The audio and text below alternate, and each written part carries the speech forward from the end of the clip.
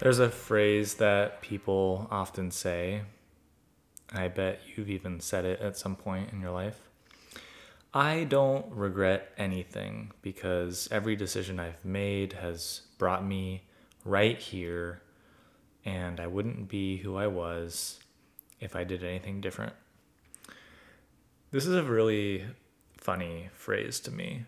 I basically don't ever believe it because I just think, is your life so perfect, really? I mean, you can't think of anything that you would prefer to have different. Any decision in your life that could have gone a different way that would have made you happier. Come on. I mean, I mad respect if you really do feel so optimistic and cheerful about where you are in life, but you know, it's not like I'm suffering over here exactly, not from anything serious. I do have constant low key existential ennui, aka clinical anxiety and depression, my whole life. But, things are pretty good for me. I'm very aware of that when I'm posting my Instagram stories of sunny California weather versus my friends in Europe or New York. And it makes me appreciate things, but I am very aware of poor decisions that I've made throughout my life and continue to make. And I'm not ashamed to say that I regret some decisions. I don't think it's like this. I don't know. I don't feel trapped in saying that. I don't feel like it's some sort of death knell or some sort of like tragedy to regret something. I mean, some things are tragedies, let's be honest, to lose the love of your life through some stupid series of events that could have easily played out differently. That's a tragedy. Or to, make a really boneheaded decision that kills you. Obviously, that's pretty bad. But there are like very minor things in everyday life that happen all the time that I think if we could rewind and redo things, we would. And I just don't know why so many people deny that. I don't know if it's like putting on a cheerful disposition for appearances or if it's genuine, like I don't believe in regrets or something. I mean, I don't know. I'm thinking about regret right now because I'm thinking about a series of recent events that are all pretty minor in my life that I want to go over. And how I would have done them differently if I could just go back in time, even just like a week. And I like that philosophical question. Like, if you could go back and start over life, like, how far back would you go? You wouldn't go back to zero necessarily. Maybe you would. But, I think a lot of us, I certainly can remember the first stupid decision I made when I was a teenager, for sure. I guess I'll tell it to you since it's coming up. It was in the realm of love.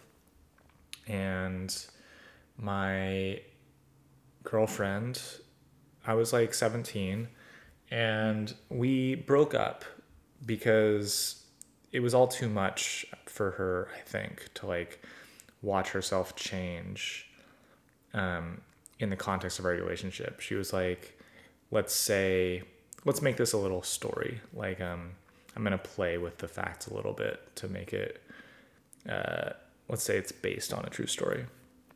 She was like, let's say, a hardcore feminist as a teenager. And once she started dating me, she got a lot more cutesy girly. And she recognized this change in herself and she didn't like it. And she attributed it to our relationship and me, which, I mean, I think love can do that to somebody. I think it can soften you and make you more affectionate rather than, let's say, something like angry or political. So, anyways, this change happened, and I didn't really know any better but to accept what she was telling me. I just thought, well, look, if you want to break up, let's break up. Like, I didn't fight for her. And I regret that because I loved her, or at least I felt what a 17-year-old calls love. You know, I mean, love is so kind of impossible to define. I think it's so, people say something like, how do you know that what I call red is the same thing that you call red? But at least red is like a technical identification on the electromagnetic spectrum, like it can be measured technically, and there's like numbers for it on the, in Photoshop, there's like a 6-digit number for red or whatever. Love is like, I think we kind of guess what we call it when we see it, but it's like, it's different things to different people, isn't it? And it combines like platonic love and familial love and romantic love and lustful love. Like, it's a mess, let's be honest. But anyways, I think I loved this girl at the time, and I let her end our relationship. But of course, it didn't really end then and there. Like, we obviously just carried on our affection for each other, and we continued sleeping together. And I remember this one pivotal day when she was at my place and we had sex, and she was leaving and she went to give me a kiss, and I stopped her and I said, hey, you want to break up. You want to be broken up. So we shouldn't kiss. And that ruined everything. Like, she hated me after that. And it was like irreparable. And I didn't realize what I was doing at the time.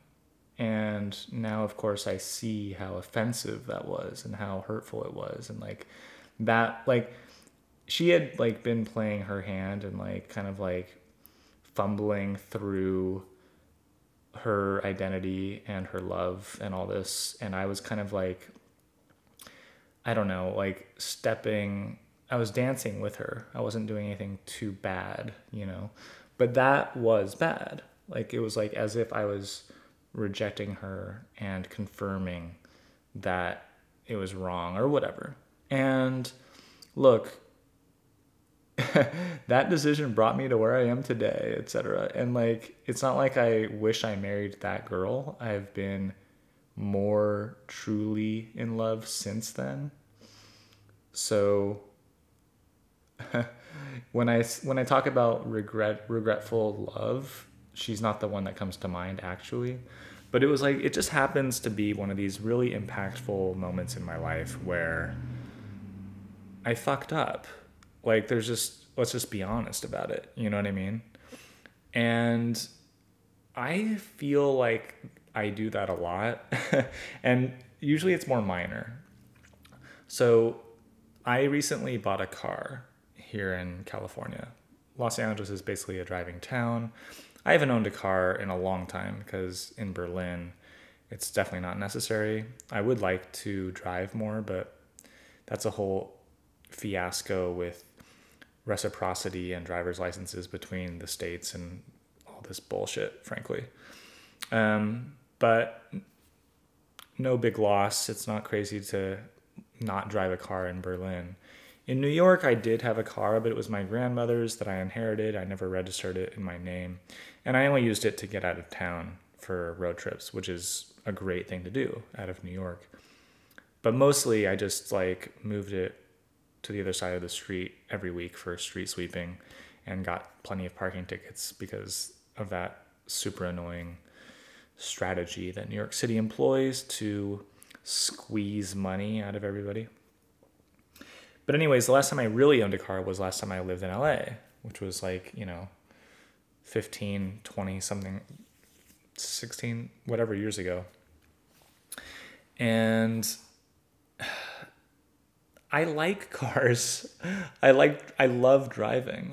I've mentioned it a lot here about how I really take, cruising on highways, road trips, and darting through traffic. And like, I just take driving seriously, like a video game. Like, I don't, I resent bad drivers. I resent slow drivers in the fast lane. I just like driving, and I like being in a car and feeling in control and getting myself somewhere and whatever. So I decided to get a car, but I'm budget conscious. I'm cash poor relative to most of my peers. So I was shopping for like what made sense for me. And I take my consumer habits very seriously. I've mentioned Marie Kondo before and being a minimalist, but I do accrue consumable items. I love tech and I love things. I'm very careful with what things I bring into my world. So when I think about a car, like I'm not gonna get a generic car. I'm not gonna get a brand new car. I'm not gonna lease a Prius or something. I'm not gonna get like a Honda Accord or something. Frankly, I don't like any car from this millennium. I think every single car, even Teslas, kind of look lame and they're kind of generic looking to me. Teslas are nice, but like, you know what I mean? They like every car has to be so futury and curvy and whatever. I really love classic Mercedes Benzes from like the 60s to the 80s. The coupes, the two doors, the SLs, SLCs. They're just like so beautiful to me. And I would like really take pride of ownership with a car like that. So I went shopping for one of them and I found one like within quote my budget, which is like, let's say 5 grand. And, you know, they're fixer uppers. You have to maintain them. They can end up costing a lot over time. But that's fine. Like if something is worth it to you, it's not a problem that it requires maintenance and energy and even more money as you go. I mean, I can accept that, you know? But I didn't get this car that I actually really, really liked. I mean, it wasn't my dream Mercedes. It was white, which was great, but the beige interior was not preferable to like a gray or black or blue leather interior. It had some like details on it that I would have changed, but it was great. You know, it's like the car that I wanted to have. And yet I decided I wouldn't get it. And I can't even really say why. Like, I guess I let myself believe that I didn't deserve it. Kind of like how we accept the love in our lives that we think we deserve. So people end up in abusive relationships when they think they deserve abuse, or people settle for like, this sounds bad, not their first choice or something like that because maybe they think they don't deserve their first choice or whatever, you know? And so I did that with this car and I ended up buying a very laughable 1993 Mazda 323 hatchback subcompact car. This cost $1,800. Like it's the cheapest car ever, you know, like I bought it from this really random underground dealer in Santa Clarita of all places. Anyways, like this was something to discover. It was like a hard car to find and to buy. I had to take an Uber an hour away, you know. And I don't know, like I kind of fell in love with the uniqueness of this car. And it just felt special to me. But it had so many problems. Like it was evident as I test drove this car that it couldn't drive like the powerful speeds that I like to drive on highways. It was very loud, you know, like took work to get it up to 80 miles per hour. Um, it like, it just, it has problems. The air conditioning didn't work. The horn doesn't work. The speakers were blown. Like all these things, like the leather or not leather, the just upholstery that was torn up. The paint was cracking and terrible, and it has dents and dings, and it's a mess. It's a shitty beater car. And I even told the dealer, like, I'm sorry, I don't think I can get this. Like, I'm comparing this to like a Mercedes, like an actual collectible car that's meant to be like rejuvenated and cherished. And this guy was like, yeah, I get it. You know, everyone else that's looked at this car has just like been desperate and lost their job and needed something. And you're the first person to come in here and actually like appreciate the aesthetics. And I am just a sucker for like this vaporwave aesthetic. Like this is like, this looks like a car from a YouTube playlist of chill wave music. And I'm in love with that vibe. So I guess I had this in mind, and I just was thinking to myself, do I want to commit myself to the work, to the like constant energy that this is going to require when it's not even my dream car? And I thought, Keith, you're busy. You're managing this property that you're living in. You have a backload of photography and video work. You're trying to do this, you know, cultural commentary stuff, and you like to enjoy your life and your time. And the whole point of having a car is to use it. So why would you want to get a car that you end up having to take into the shop every week, you know?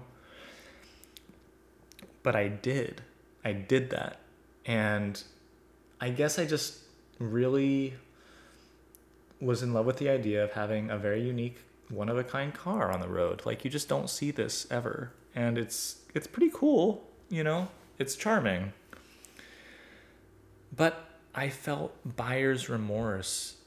As soon as I was driving it home, I thought like, what the hell am I doing? Why did I do that? And I bought it from this dealer that like takes no refunds. I can't just take it back, you know? Like I don't know what I was thinking, but I made this decision that beguiled myself. Like I just couldn't even understand why I did what I did. And I do that in my life all the time. I find myself blurting out the wrong thing socially in a new group of friends and acquaintances that I know is risky to say, but I'll just say it, you know? And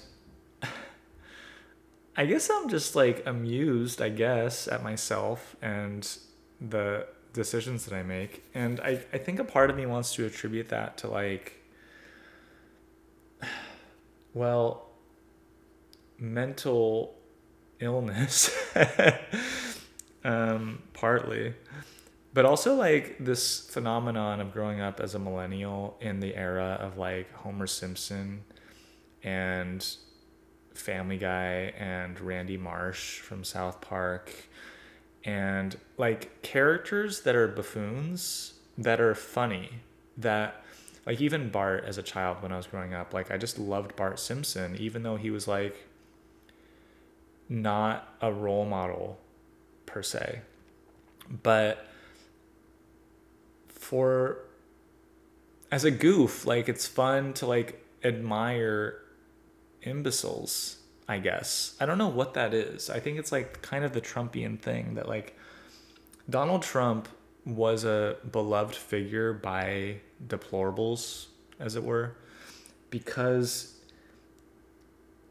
it's almost like he was a Jesus figure who forgave their sins. Like if Donald Trump can be who he is and own it and even be on top of the world quite literally or metaphorically, then it's okay that you have your problems, that you're stuck in a dead-end job, or that you're stuck in a failed marriage, or that your kids don't admire you, or that whatever, you're not the smartest guy around. Like Donald Trump excuses and forgives all that. You know what I mean? And I think there's something there, like Homer Simpson and like the idiocy of our, not role models, but celebrities, I guess, like even like Kim Kardashian to an extent, and like even like the current bimboification of female characters. Like it allows us to like feel a little better about ourselves maybe. But I feel like the danger that I've been experiencing is like I'll say something that, you know, Homer would say, but it's not a show. I'm not in a series. You know what I mean? Like I love cringe comedy. Like I love The Office. the BBC Office was so influential to me that like I'll quote that when it's not appropriate. But that's the point, you know. If the point is that it's not appropriate. So, anyways, these are kind of regrettable moments, you know, like I'll like saying the wrong thing just to be funny and then realize it has consequences. And people love saying that these days. Actions have consequences. Like, yeah, no, duh. But it's like so mean to say that, you know, like I don't know why people get off on punishing other people. And the irony there is that like it's people that are supposedly against punitive damages, like people against the prison industrial complex and who actually supposedly believe in rehabilitation are the ones that want to cancel everybody and tell us that that actions have consequences. So if I say something wrong on this podcast, it's like the same people that supposedly want to end death row and release prisoners want to like end careers. You know what I mean? Like it doesn't make any fucking sense, frankly. Sorry to get all political as usual, but I do want to tie in some kind of socio-political things here, as I tend to do. I think we need to be in touch with our own modesty, to be more humble, and to admit our mistakes. And you can call that regret. Like that's the word for that, you know, like it's okay to admit that you make mistakes. And I guess it's what you do with it. You know, like I was talking to my parents about this car purchase, and they have like very different ways of approaching it. Like, and I want to be in the middle because I dislike both of their takes. No offense, guys. But like my mom is like very harsh. Like, Keith, don't look at me. You made the decision. Live with it. You can't blame your parents forever. You know, like when I was going through psychoanalysis, you know, in my 20s, I would like really discover the ways in which I got fucked up, you know, and so much of that is family. And I would like address her and my family in general, like with these things. And she would just say like, Keith, how long are you going to blame other people? You know, like she has this very stern attitude about it. Whereas my dad, it's like almost the exact opposite of like, as soon as I share my experience with this car, he feels my pain in this almost like mushy pushover way, like, ugh, yeah, man, life, you know, like, man, that's really too bad. And like he just is like that, you know. And I don't know if either of those, I don't know how helpful either of those takes are. To me, I guess I just want to use regret or trauma and grow or benefit somehow. And my frustration is that it's actually really hard to do. Like life just keeps teaching you the same lessons over and over. Like I lose things all the time. I lose my keys or my phone. Like I'll leave the house without my mask probably at least once a week, if not like every other day. I'll leave the house without my mask. Like how long does it take to learn that, you know?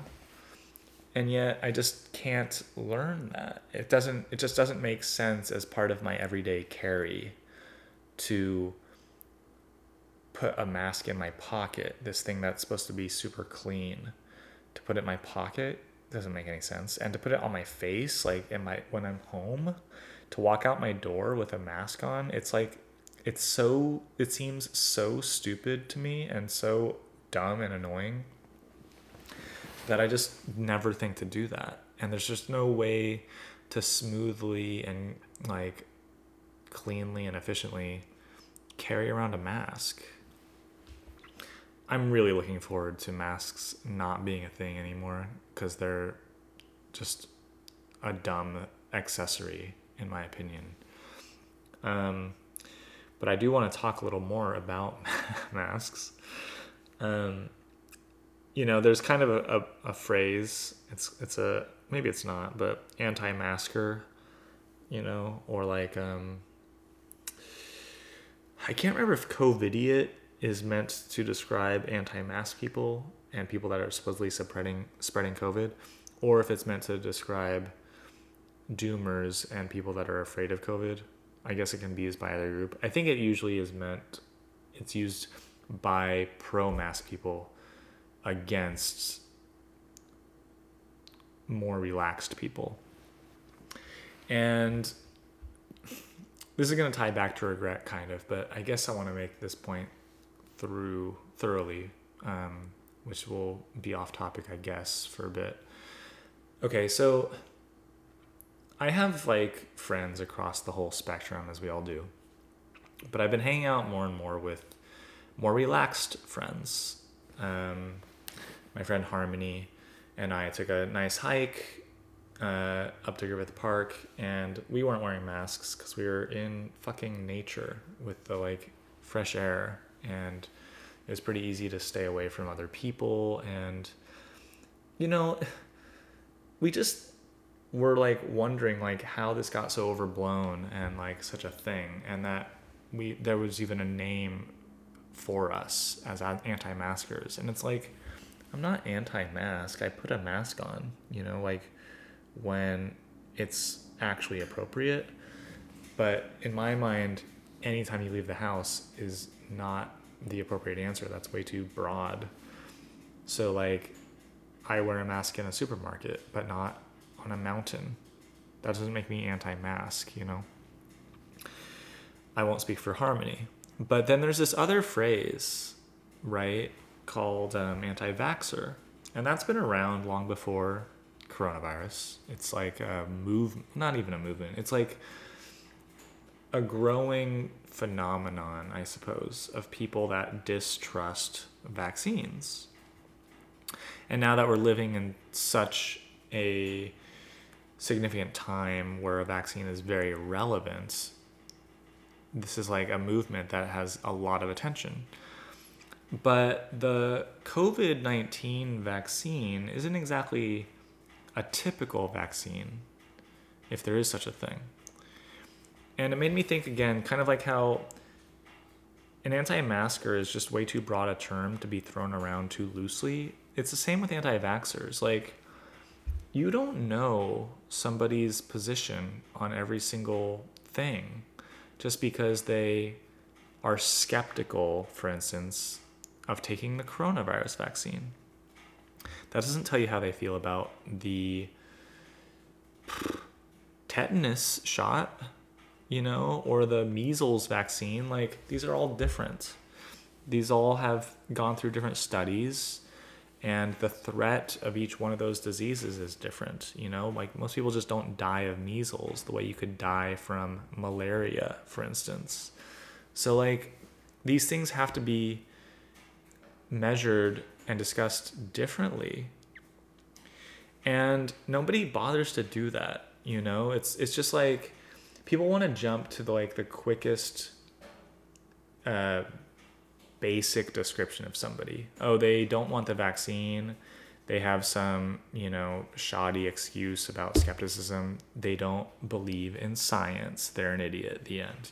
That's the leaps or the steps that people explain one another with. And versus oh yeah, of course I'm getting a vaccine. I'm a responsible citizen. That's what you do. I believe in science. Yeah, but science is a methodology. It's not like a book,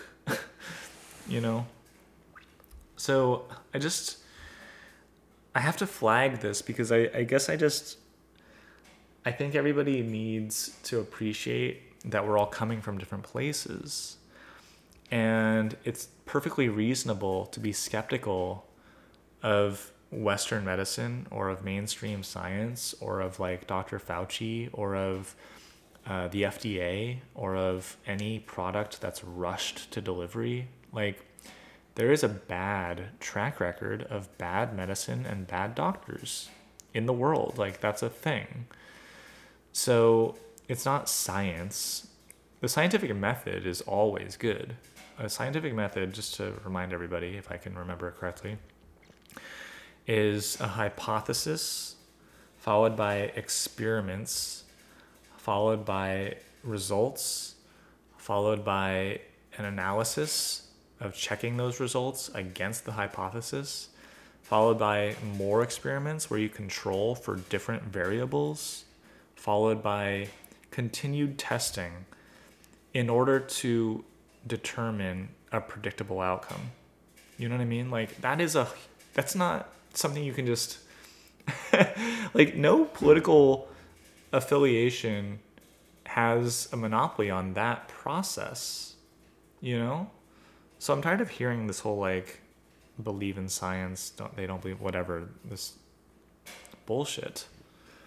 Because science is not a book, and it's not like a dogma to believe in or not. Wear a mask is dogma. Or like, you know, the government is out to get you is also dogma. But to like actually carefully think to yourself, should I get the vaccine? That's something that only you can decide. I have been thinking about it, and I probably won't get it because I just don't really believe in altering the human body more than necessary. You know, it's the same reason I don't believe in circumcision, and that I don't believe in, you know, even like, I don't know. I don't remember the last time I got a flu shot. I don't remember the last time I took antibiotics. You know, like, I don't want to adulterate my physicality any more than necessary. Unless there's like a good reason, like joy, you know, like eating tasty food is a good enough reason for me to alter my body. Same with maybe taking drugs. But like, I'll be skeptical of any drug I also take. I want clear, obvious effects. And I guess that's the point. Like, everything we do has effects. Like, there's effects to things, there's side effects. And our goal should be to determine our goal, and then to analyze the effects and side effects toward that goal, if that makes sense. Let me try and say it again. With coronavirus, our goal is to return to normalcy, to contain the spread of this virus. What is that, like N1 or whatever, N0, like those kind of numbers where it's like the virus grows proportionate to the population, and the way to slow it down is through herd immunity, essentially. So we want to get to herd immunity, right? And from what I can tell, there are a few ways to get to herd immunity. If enough people get the vaccine and have the antibodies and no longer spread it, that'll do that.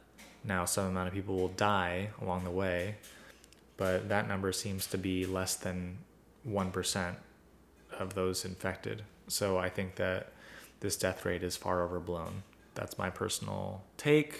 I know it's controversial. I know some people will think that I'm out to kill grandparents because I said that. I think those people are alarmists. But anyways, another way to get there is by vaccinating, right? So that, you know, this is a big deal, especially for schools. Like, can we let children go back to school normally if they continually spread disease like they always do? You know, like, kids are always getting sick, and they make parents sick. So we accept that in normal life, but now we're not. And it's actually funny because I've heard a lot of parents say, like, this has been the healthiest year ever for them. Like, normally in a school year, they get sick once or twice because their kids are bringing viruses home all the time, you know? And like, ironically enough, this year of COVID has been the healthiest for so many people that are just stuck at home, because we have prioritized health to the nth degree, the umpteenth degree, to such an extent that yeah, when you don't do anything with your life because you only prioritize your health, surprise, surprise, you're healthy. Okay, you're like technically, I wouldn't even say healthy, I would say virus and bacteria free. You're not healthy. You're not psychologically fit nearly as much. You're not socially fit. You know, you know, your disposition is probably less sunny when you're stuck at your own house with your kids all day, every day. But that's beside the point. Getting off track again, Keith. Our goal is to get to this kind of place of herd immunity. And here's my point. To get there, we don't all need the vaccine. Now, that sounds selfish, and it might be, but I might count myself as one of the people that doesn't get the vaccine, but benefits to live in the world where everyone else did. You know what I mean? And I've talked to my doctor in Berlin, and he's told me, like, don't worry about it. You're, like, not even close to the top of the list, so I can't even give you a guesstimate of when you would get that, you know? And now I'm thinking, right on, that's cool, because, like, I don't really need to introduce something so unknown into my body. And I'm not being paranoid. I'm not against it. If, like, a doctor said it's time for your shot, Keith, like, okay, I guess I would do it. But these are my hesitations. One, I kind of agree with some friends of mine that if you're a woman trying to get pregnant, why the hell would you get this vaccine? Like, we don't really know, you know? Now, some of the, like, crazy conspiratorial theories out there about vaccines in general are that they create autism in babies. Now, that's probably untrue, but I think I'm on the spectrum. I think more people that I know, I think more people are on the spectrum than realize it. I think if we actually study autism, which I've done a bit, and Asperger's, we'll realize that it's actually just a broad terminology to describe neurodivergence, and that neurodiversity is everywhere. So who the hell knows? Maybe it did come from getting shots in the 80s. I don't know. Now, that doesn't make me anti-vax. Like, if I have kids, they will be vaccinated against some things. But I just don't know if all vaccines are the same. Now, granted, I'm ignorant. I can admit that. I just don't know. But they're obviously not literally the same. They do different things. One prevents this, one prevents that, right? All this to say, like, if I was with a partner and we were trying to have a baby, I would rather trust her super conscientious, clean, health obsessed lifestyle as it already was. Because, look, women of a certain age, fertile women wanting to get pregnant, are very conscious of their bodies in general. I think I would trust them as to what they're trying to introduce into their bodies, you know? And just by extension of that, like, that's not me, but, like, what's good for the goose is good for the gander, I suppose. And yeah, I mean, all this to say, again, like, I have plenty of family, like, in New York who's very excited to get the vaccine and already has. And I'm down with that. Like, good for them. I'm happy for anyone that takes the vaccine in order to live better and to go back to normal. Like, that's the goal. Again, that's all of our goal, is to get over this damn pandemic. Aren't we tired of it being an excuse for everything? I am. Like, everywhere I go, oh, you know, we're in a pandemic. No kidding. But we're not in a pandemic. We're in cities. We're in buildings. We're, you know, I'm over it. I'm over it. So I'm hoping that this vaccine helps more people get over it. I'm not going to make a scene. I'm not going to go into any shop and not wear my mask. I'm not going to lecture anybody about the government or corporations taking all the wealth, which they are doing. I'm not going to get all political out of context. That's what this podcast is for. But I don't need the vaccine to feel better, personally. Now, the other reason I would get it, and this is a really scary reason, is if travel is forbidden unless you have the papers proving that you've been vaccinated. And that really scares me. I really hope that that's all just like rumors and speculation and like fear mongering. And I hate to share that fear with you, but it's possible, right? That like big airlines or cities and airports like mandate vaccination in order to travel. That's some scary shit. I mean, that is so authoritarian and scary.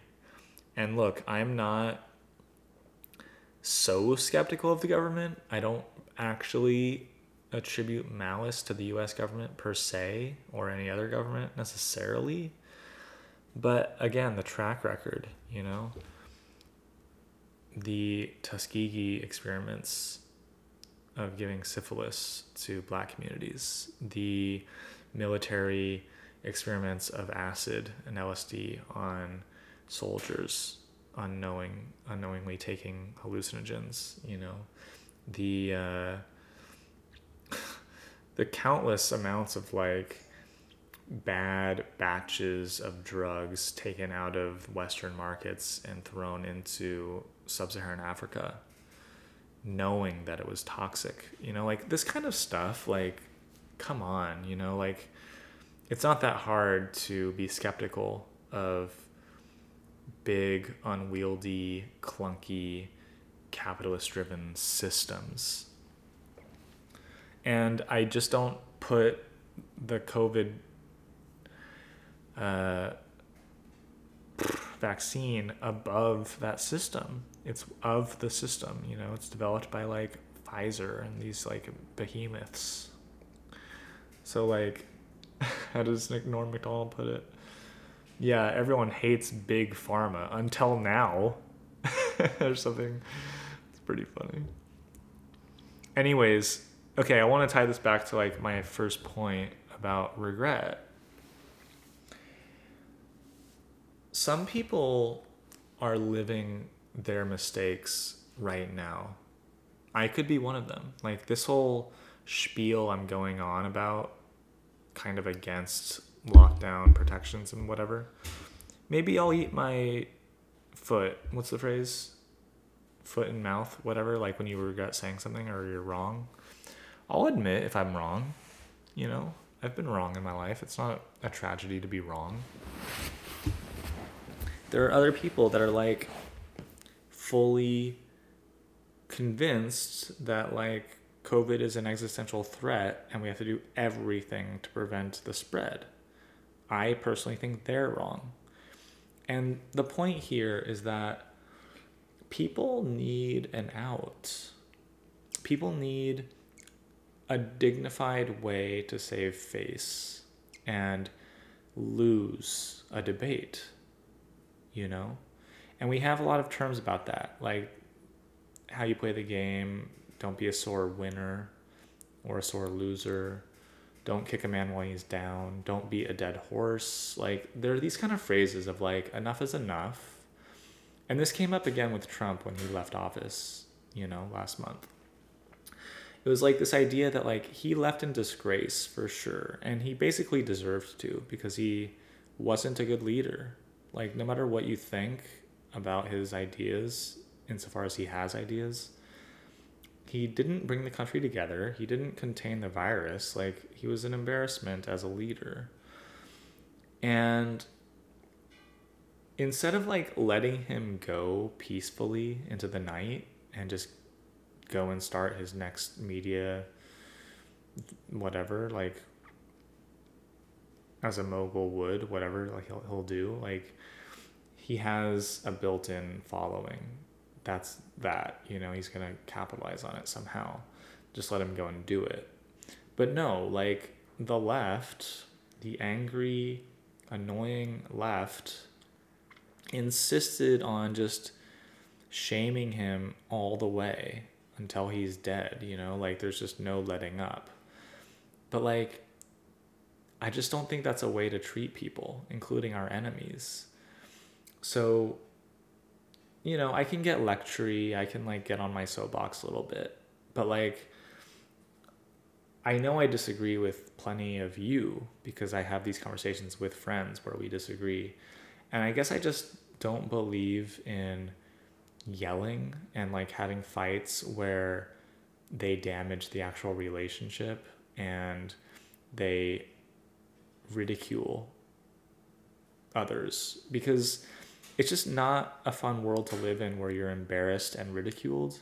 Because like that means that you can't show your face anymore in this company. You know what I mean? Like you can't go to work anymore and feel good about yourself. You can't walk down the street. Like what's the point in this kind of public shaming? Like you better have done something truly heinous to deserve that. And I just wonder what that even is these days. Obviously I can think of some examples of truly heinous activity, but I don't even think Donald Trump has done those things. Maybe he has, actually. When I really think about it, like, with ties to Jeffrey Epstein and everything, like, I wouldn't put anything past him. But my point is that, like, we have to, like, evaluate and match our judgments with the actual crimes. And it's like, if you see someone on the street in broad day, in sunshine without a mask on, do you think that that deserves your total disdain? And conversely, like if I see someone on Twitter going on and on about like, if you wear your mask wrong, you might as well burn in hell, or if like, if you try to get the vaccine before old people and then before minorities, then you're an evil person because, the Black and Hispanic communities deserve it more. I don't understand the logic there, but I know that that's kind of a thing, especially here in LA. I live next to Dodger Stadium, which is one of the biggest vaccination spots in the country or something. And it's kind of a controversy that California is bungling this vaccination stuff so badly because we want to do it right. We want to prioritize it and do it the right way. And I can appreciate wanting to do things in a certain order, Like when I fix up my car, like if I want body work done, it should be like the dents should be taken out before the paint job. Because if I do the paint job, even though that's more important to me, and then the dents still bother me, then I'll have to do the body work, and then redo the paint. And I don't want to redo it, So it makes sense to do things right the first time.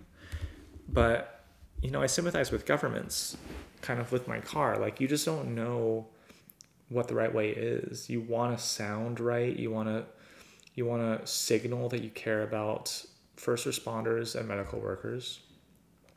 And then when some of them defer and don't want the vaccine, what do? You might end up wasting some of the vaccine because of the shelf life stuff. So that's a bad headline. And then you want to prioritize like truly at-risk people, like the elderly or the infirmed. And that's all well and good, but a lot of them are like, no, it's my time. If I die, I die, and some of them defer it as well. And then you think, well, let's really make a stance here and be woke and politically correct and prioritize minority communities. And you know what? That might even be a good idea. Maybe even the rates of infection are higher in such communities for whatever reason. Maybe it's good. Maybe there's good data to do that.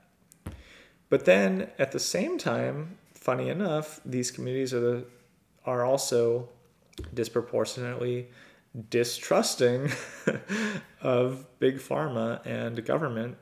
So a lot of them will turn it down.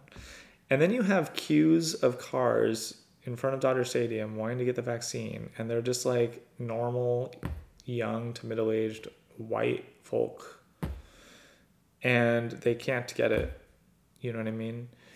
And it's like doubly insulting because like they're even bad people for wanting to get it so soon to like jump to their turn or something.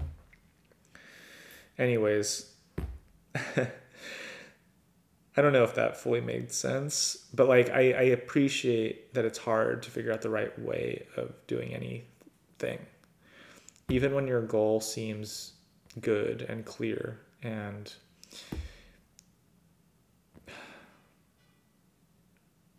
what's another word for good? It's just easy to mess it up. And it just goes back to this regret, like we're going to do things wrong. It's just the way it is. It's very hard to do things right. It's very hard. Like how many things can be right randomly in complex systems? The chances are it will be off. I think we just have to be okay with that in the end. Like, yeah, some people die. That's life. Yeah, some people got a bad vaccine. That's also life, right? Some people are too politically angry about this. That's also life, like just let it be. Like, angry people will be angry. Skeptical people will be skeptical. Corrupt people will be corrupt. I don't know. It's kind of like, I guess I feel very zen about it, like whatever will be in the end. And I suppose my message here is like, be sympathetic to different perspectives. You don't know what other people are going through. You don't know why they have this distrust or this, even like what I have to tell myself, Keith, you don't know why some people really want to virtue signal on social media and tell you what to do and stand up for whatever political cause. Like maybe they just need to do that, and it's fine. Like it doesn't hurt me for other people to be activists in whatever weird way. It's fine. And I have to keep telling myself that because it's like they might be in the process of making their mistakes that they have to make. And you can't stop people from making their mistakes. You can't always do that. In fact, most of the time they need to learn it the hard way. And I've certainly done that. I guess it's a little frustrating if I can end on this kind of overly pious false modesty. It's I feel so pompous already. It's a little frustrating for me to have gained wisdom in this world through my vast experiences and to not quite be able to share it because of how unwilling so many people are to listen. That is like one of these Homer Simpson kind of things to say. I'm very well aware of it. All right, that's enough bloviating from my soapbox or my corner of the world. I'm going to leave it there. I am discoverable in various places online. My Patreon is Key Thinking. I would love your support. My website is keithtelfayan.com. I would love your support there too, in the form of buying some of my work or giving me a donation. I got to get past the embarrassment of asking for help because I am frankly the kind of person that needs help, guys, if I'm honest. People like me have survived on patronage throughout time. And I'm on Twitter. I've changed my Twitter handle finally, so I'm at Keith Thinking, my first name and the word thinking. I like that naming scheme. It kind of goes with my Instagram, Keith Pictures. But man, I feel funny self-promoting. It's not fun. I don't like doing it. It's weird. But everyone does it, right? So that's the game. And if I can talk for 50 minutes about my very whatever, I'm done. I'm not even going to describe how my thought process is at this point. You know. Until next time. Ciao.